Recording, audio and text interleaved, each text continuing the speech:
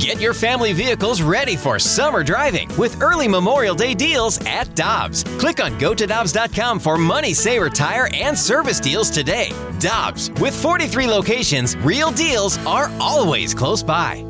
Mom deserves the best, and there's no better place to shop for Mother's Day than Whole Foods Market. They're your destination for unbeatable savings, from premium gifts to show-stopping flowers and irresistible desserts. Start by saving 33% with Prime on all body care and candles. Then get a 15-stem bunch of tulips for just $9.99 each with Prime. Round out Mom's menu with festive rosé, irresistible berry chantilly cake, and more special treats. Come celebrate Mother's Day at Whole Foods Market. It's the only way City knows how to play. Oh, that's completely given away. And it's an equalizer. In a word, chaos. Oh, it's a giveaway to Klaus, who clips it over Sestiega and scores a wonderful goal. We're breaking down City SC on the opening drive in our weekly segment we like to call Controlled Chaos. Brought to you by Keystone Event Staffing. Better people mean better events.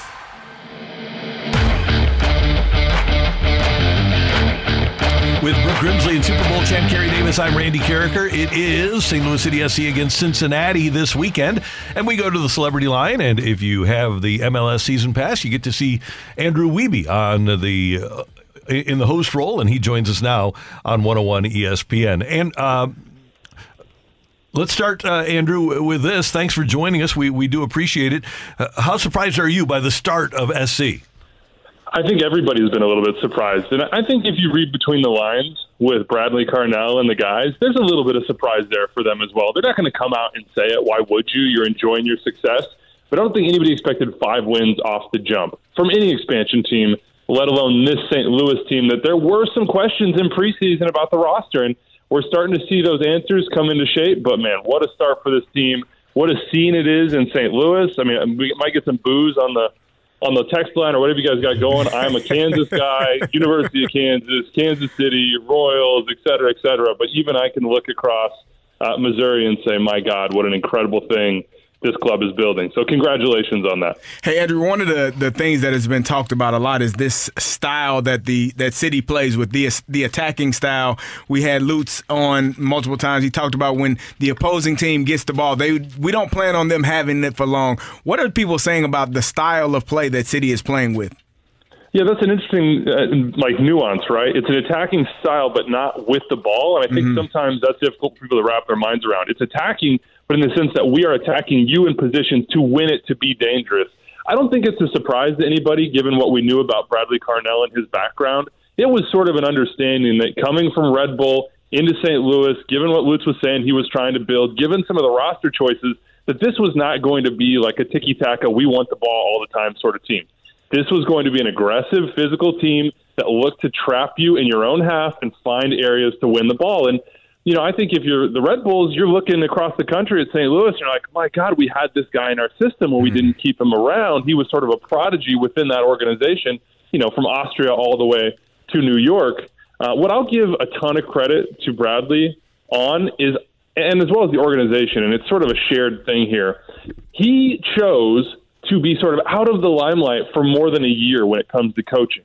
That's a long time. You can lose momentum in that sense. You can sort of like fall, you know, behind a curtain where people aren't seeing you. But behind that curtain, he was building. And it turned out it was the best possible thing that this club could do. And I give a ton of credit to ownership for spending the money it takes to bring in coaches and players and get facilities going early. I give a ton of credit for Lutz for knowing exactly what he wanted, and for Bradley for just being a great builder. So, you know, I'm sure you guys have talked about it a ton, but not many expansion teams get the runway that St. Louis had. And I think if you're expansion teams in the future, and look, we know that in all likelihood there will be at least one, maybe multiple in Major League Soccer, you're looking at this and you're thinking, how do we copy that? How do we get our foundation built and prepared before we ever hit the field? And if we do, can we replicate the success that St. Louis is having right now? Yeah, you're right. It really is rare because when Nashville was awarded an expansion team, they had to play in Nissan Stadium where the Titans play for a while before getting their own stadium. And I feel like you're seeing that pay off with the players, too. You even brought in some of the guys like Roman Berkey a year early so that he could get acclimated to everything and work with some of the guys here, learn this, you know, facilities in the city and the program and what they were looking for. What have you thought of the guys coming from Bundesliga? Obviously, highly competitive. to over here in the MLS. I think a lot of people are wondering how that was going to look in transfer.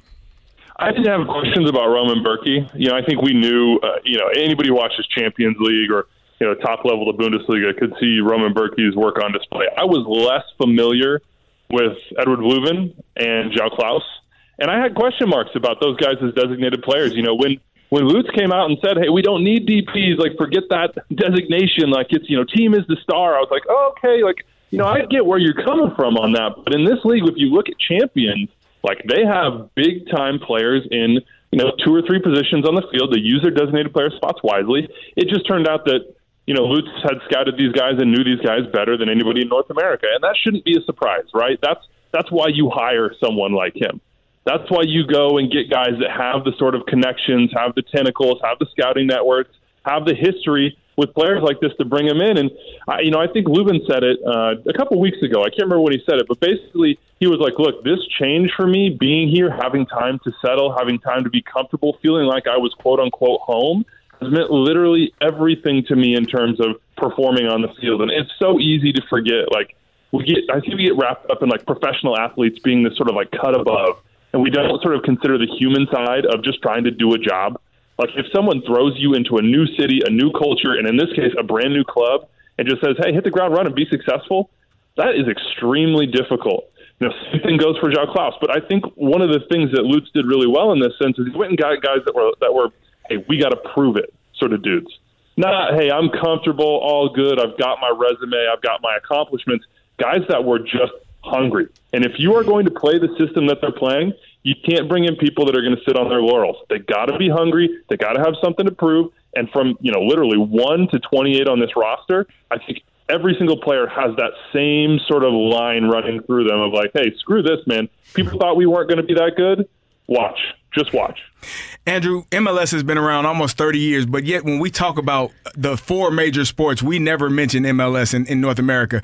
What do teams like City and their fan base, how much does that add value to MLS and really bringing more, I guess, viewership and more people really understanding the game and being part of it as we know it? Well, here's what I would argue. I would argue there's multiple constituencies here, right? There's some constituencies that are like, hey, there's only 4 sports and 4 major sports in North America. And then there's, a massive tens of millions group that says, hey, soccer is our sport. And that group is growing more and more and more. Or, hey, soccer is my second, third, fourth, whatever, but I love it and it's a part of my life. I think that group over time is going to be the one that's sort of like, no offense to the others, I'm sure they'll take offense, kind of, nudges them out of the way a little bit. Or what I would hope, instead of nudging them out of the way, is welcomes them into the fold. Because I think if you go to a City game in St. Louis, just to bring it to your city, if, let's say you had a friend that's like, not for me, I don't like soccer. If they went to a City game, what are the odds you think they leave and are saying that again? Like, what are the odds that they keep that? It's almost nothing. Like, I can't imagine, and I've only seen it from afar. I've been to the stadium twice for the Super Draft and then the expansion draft, and of course, no people were there, so that changes your experience. But man, that is a selling point that I think soccer has, and other leagues do too. But if you get in that stadium, if you see those supporters, if you feel the rhythms of game day, and sort of see the skill up close and personal of these players, I have a hard time believing that it's not going to be something that you at least accept within your life, even if you don't embrace it. So I think, look, these new markets, and St. Louis in particular, MLS, soccer fans in this country have to be thrilled to see a city that we knew would embrace the sport, that has embraced the sport for decades, a part of the fabric of the city, and taken it to a whole nother level. And it just gives other people something to, aspire to say, hey, we can be that ambitious, and it's a wonderful thing. I can't wait to get out there. Andrew Wiebe will be in studio tomorrow as an analyst on MLS Countdown and MLS Wrap-Up, the pre- and post-game shows on MLS Season Pass. Andrew, before we let you go, last week it was Seattle. They lead the West. This week it's Cincinnati. They lead the East. Quite a gauntlet for SC. Obviously, this game is going to be tough. What are the challenges for St. Louis City SC against Cincinnati? I know you guys probably roll your eyes every time somebody uses the L word with City right now, and that L word is lucky. But there is a little bit of good fortune here for St. Louis, right? Lucho Acosta has a sling on his arm after a win for Cincinnati last weekend. Probably will not be available for this game. Brenner, one of the best strikers in the league, is on the brink of being sold to Serie A, to Udinese. He probably won't play in this game for Cincinnati. Wovodo, their best midfielder, might not play in this game. So there are a couple things here that are sort of building for Bradley Carnell that are positives from an availability side. I'm very curious to see how he approaches this match.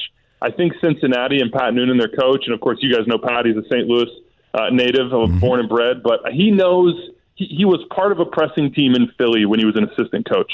He is going to understand how to play against this city team. He's not going to give them opportunities to win the ball, ideally in those sort of danger areas that have been so productive for Klaus. I think they'll be more direct, and I'm curious to see how Carnell lines up against a back three. He went to a 4-2-3-1 in the only game that a team lined up with a back three/back five, and that was the Timbers. So I'm curious to see what he does there. But I think at home, it's time to get back to that pressing, aggressive way. You saw a little bit of that Wayne against Seattle. And this is going to be an absolutely fascinating clash. The only time we'll see them this season, obviously, across conferences. Andrew, thanks so much for the time. We do appreciate it. Great having you on, and we'll have to do this again as the season continues to unfold.